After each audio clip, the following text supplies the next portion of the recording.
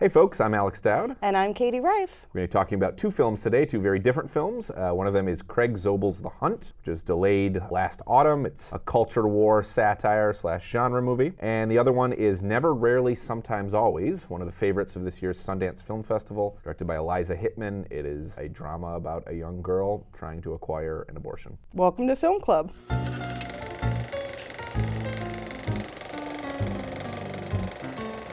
Okay, so The Hunt.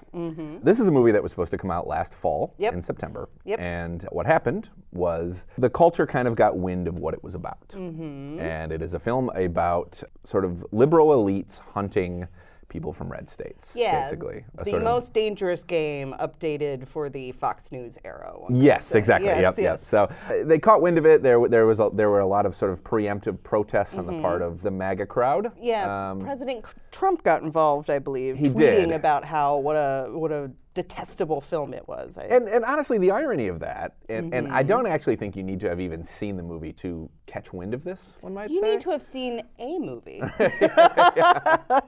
I mean, the irony of it is that the movie is, at least in a superficial way, on the side of the characters who are being hunted. Yes. It's not a movie that's celebrating liberal elites hunting conservatives. No. The bad guys in this film are, in fact, the liberal elites. Well, generally in a film, when someone is being hunted, whether it's by a masked killer or by liberal elites, generally the people doing the hunting are the bad guys. That's just kind of a rule in film. I don't think I've ever seen a film that really celebrated just mowing people down with a machine gun. Totally. So the release was canceled quite controversially in September, but now it is coming out. Hey, it's back. Yep, it's back in theaters, opening wide this week, and beyond that, they are now using that controversy as a selling point. Yes, which, they are. If you had asked me in September what was going to happen with this, I would have said this is what is going to happen with this. That this will eventually come out, and they will use the entire. It might end up making more money now because of the controversy. Yeah, well, I mean, you know what? That's show business a little bit. There's a little bit of ballyhoo, a little bit of P.T. Barnum still in films, so, I don't blame them for using the controversy. Yeah, for sure. It's something that, horror filmmakers have been doing for years, and when we were going into the screening today, I did see a poster for this film, and it said the film they don't want you to see. Right, of course. Which is, kind of a time-honored tactic. Yeah, for well, but stuff like it this. also makes you wonder, when they made the decision to cancel it, if it was ever any doubt that they were eventually going to resurrect it. You sort of create this buzz around it with the controversy, Yeah. But the film's politics, ultimately, I think are a little muddled. You said to me as we were walking out of this that this was like the most violent episode of South Park you had ever seen. Yes, I stand by that. This film has very South Park politics, which is that both liberals and conservatives are stupid and self-serving, and the only smart people, which is implied that the audience member is one of these smart people, the only smart people are people who choose to opt out of it entirely. Yeah, exactly. Rise above the fray. You're not getting into this mudslinging contest. Yes, that exactly. Sort of thing. I will say that the film goes harder on sort of self-righteous liberals than it goes on the conservatives. Yeah, I would say that. I wonder if the films had some re-edits since it was planned to be originally released, and maybe if they deliberately made it a little bit lighter on the conservatives. That's interesting, because I think I had heard that it's a little shorter than it was, and I wonder if that would be very cowardly of them to take out. But so I don't know. We don't know. But I will say that the film's attitudes about the conservative characters are mostly that they're just kind of paranoid dolts. Yeah, there's only one conservative character who is explicitly kind of a quote-unquote bad guy, and he goes on and on about crisis actors and, just really paranoid conspiracy theory stuff, which, to be fair, does not represent the mainstream of most right-wingers' beliefs even, The premise of the film, and I will say this is one of the smarter things about the movie, is that it takes a little while for the movie to reveal exactly what's going on. There are a group of wealthy, liberal Americans. Yeah, and it's established early on that these are, snobby, one could call them East Coast elites. Glenn Howerton from It's Always Sunny in Philadelphia plays one of the hunters, and there's a scene early on where he talks about 100-year-old champagne, which is implying very early on that it's sort of a champagne versus beer kind of movie. Totally. Yeah. And they're all easily offended, and they all are self-righteous about their politics, and I think we're supposed to find it very funny, the sort of the disparity between their deep, bleeding heart concern about Right. social issues and the fact that they are murdering people in cold blood. Perfectly willing to kill people for Right. sport. Yeah. Totally. The conservative characters, the people who are being hunted, are sort of people throughout the United States who have made disparaging remarks about various people online. Yeah, and something that's interesting is you don't see until later on, like, specifically what their thing is. Yeah. You know, like, they get killed off early on, and it's sort of a trick that the movie plays with your sympathy towards the characters because they're introduced completely anonymously. And the movie does come out swinging, so to speak. There's so early on, after they arrive at the manor, they call it, where they hunt people for sport, and it's the thing in the film that this is a popular right-wing conspiracy theory that this place even exists, but it's real. So when they arrive at the manor, there's a scene early on that really reminded me a lot of Battle Royale, where they all wake up and they go out to the middle of a field and there's a giant crate in there that has a pig in it and also a whole bunch of guns. Yeah. And I thought that the film was just going to be Battle Royale with South Park jokes in Sure, it. sure. And to be fair, it did go some different places than that. Well, it does one smart thing, I would say, in that opening stretch, which is it sort of plays a little bit of a psycho game with who exactly we're going to be following in this film. That's all I'll say. There are certain actors who are recognizable, and we don't entirely know if they're the protagonist or not. It's a little bit sick, but I thought that was the funniest part of the movie. I thought it was way funnier than the political humor that the protagonist kept changing because people kept getting their heads blown apart. I thought that was kind of hilarious. Yeah, I like that too. As a satire, it's pretty glib. I don't think that it has anything especially interesting to say about the culture war. No, I don't think so at all. It's a lot of both sidesism. A lot of both sidesism and a lot of just kind of like really sort of surface Twitter jabs, you know? Like it's basically at the level of people fighting on Twitter, calling each other, you know, snowflakes and deplorables. Yes, they use that jargon as a punchline many times in this film.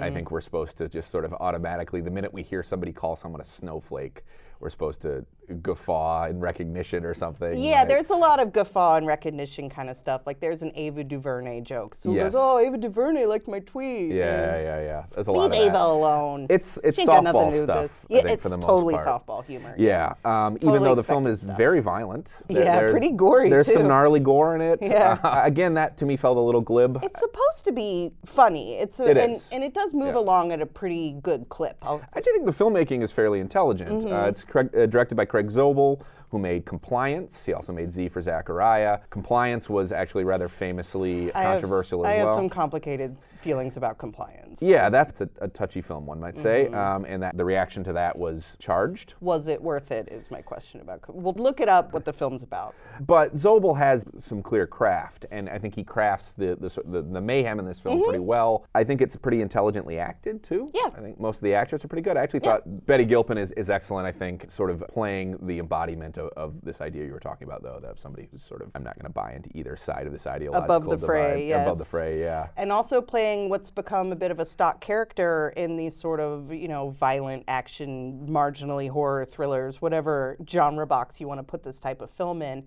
which is the woman who, for reasons that are not explained for quite a while, is a fucking killing machine.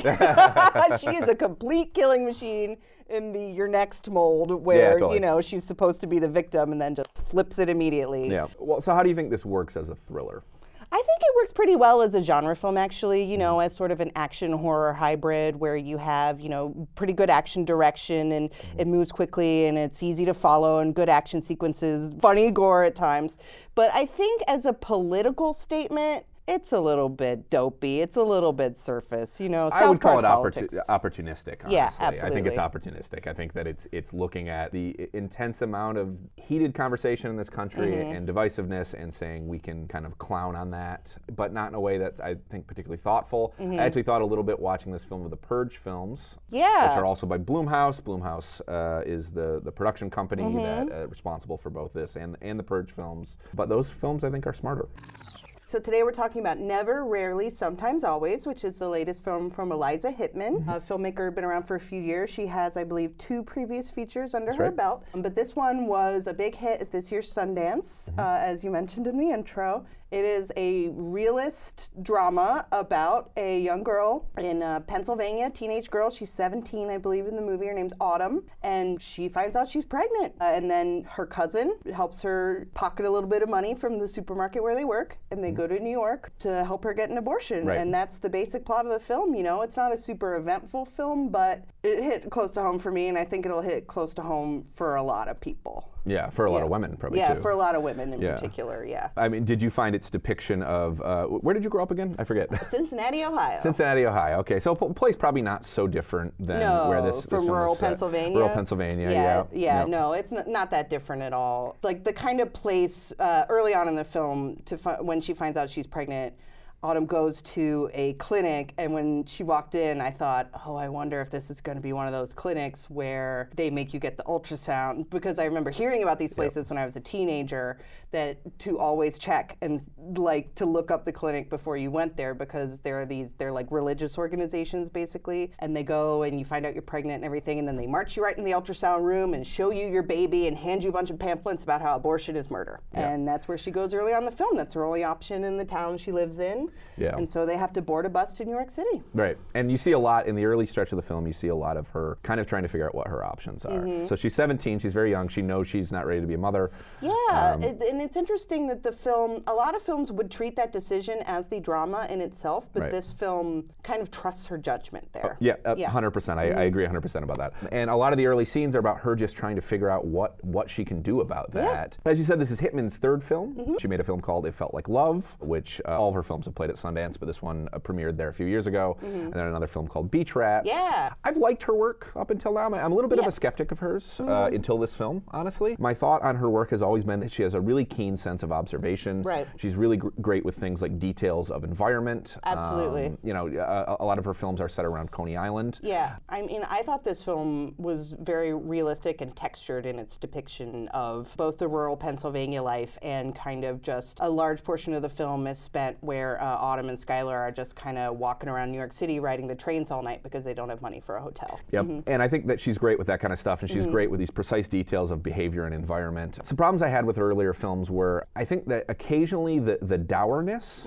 of her movies can feel like an affectation. Her movies are all about teenagers or young people, very young people who are coming of age, and they're all so relentlessly glum. And that's a cliche in indie film, it is, right? You know, like if you want to parody a film festival, you say, oh, well, it's all depressing movies with no dialogue about people worried they're gay. Right, sure. Sure. And but to me, it starts to feel a little bit like an affectation sometimes when you have characters who don't talk much. I mean, and there's a little bit of that in this film when you have 2 teenage characters riding a bus to New York, and they like basically have they barely speak a word to each other on the way. Yeah. That rings a little false to me. A little bit, but I also found it touching. For example, something I noticed is Autumn doesn't have to say the word pregnant. Right.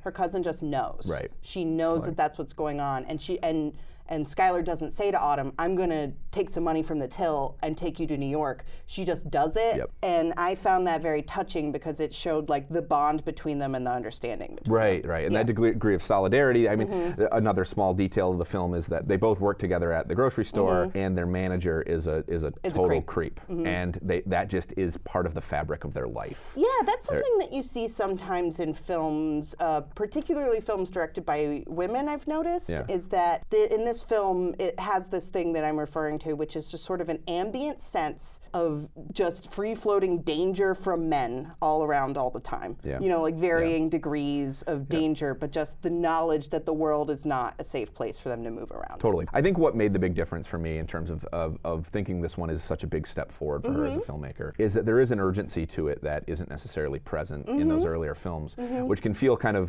the earlier films feel kind of aimless, and I think that part of that is that they're just keyed to the rhythms of sort of normal, mundane American life.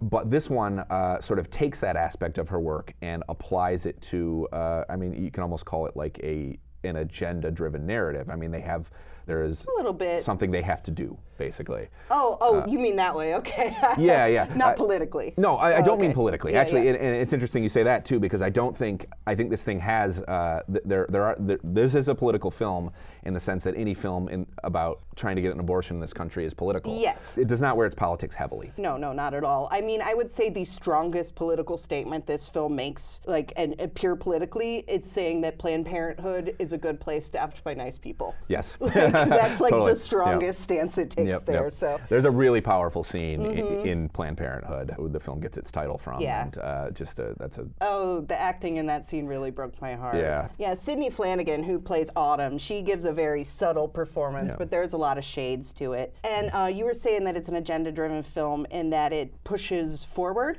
I found a lot of tension in it, particularly. So what ends up happening is they have to stay 2 days to finish the whole procedure, and so they have to spend 2 nights on the subway just riding around, because they don't have anywhere to stay. Like killing time, basically. Yeah. Yep. And I actually was just terrified for them the whole time that something shocking would happen. Right, totally. Yeah. I feel like the film's vision of New York is that it's this exciting new place, but also that it's a place where, they essentially are like country mice in the big city, and so the film acknowledges the danger without turning it into, Kids. Exactly. Yeah. But they don't seem particularly interested in New York. They don't. They don't even because really. they're want there for a reason. Yeah. And the film at a certain point becomes about what do they have to do in order to get home. Well, one thing I would praise about the film is that, like another cliche of indie films, is that something really dramatic or tragic or shocking would happen to, enable that. But this film doesn't go there, which I actually appreciated. It spares you like the trauma of them having some horrible ordeal. Totally. I remember at Sundance the film got compared a lot to 4 months, 3 weeks, and 2 days. The Romanian film that won the Palme d'Or a few years ago at Cannes. And there are some parallels between those films. That film is set in Romania in the late 80s, and it is about 2 women also trying to procure an abortion. Right. And I won't spoil that film for anyone who hasn't seen it. Some horrible things happen in that Right. movie. This movie is tonally a lot different than that in a lot of respects. Yes. But I do think that there is an underlying point, and there's an underlying sadness to the idea that Romania in the late 80s, in some ways, isn't that different than America right now in terms of the barriers that are put in front of women trying to terminate a pregnancy. Well, yeah, and particularly, and the film, again, without using words, clarifies early on. There's a scene where she's Googling. I found this so sad, where she's just Googling like how to get an abortion in Pennsylvania, and it shows on the screen that she has to get permission from her parents because she's not 18 yet, and that's why they can't get it there. Totally. Because she absolutely, it's out of the question to tell her parents what's going on. I agree that in Beach Rats in particular, the lack of dialogue was a little bit stultifying, but I think in this film, the lack of dialogue really ties into the larger tone and the larger sort of like emotion that I took away from it, which is this feeling of like that this stuff happens every single day. Stuff like this has happened to people I knew in Ohio. This sort of thing happens every day. And there's something very poignant about the fact that this isn't like necessarily a life-shaking event. It's just something that happened, and then everyone's going to go back to their lives, and I found that very profound in a way. Okay, folks, thanks so much for listening today. That's all the time we have. Please be sure to rate, review, and subscribe wherever you get your podcasts. Yep, and we'll be back next week. We're going to be talking about the sequel to A Quiet Place. Thanks, guys. Thank you.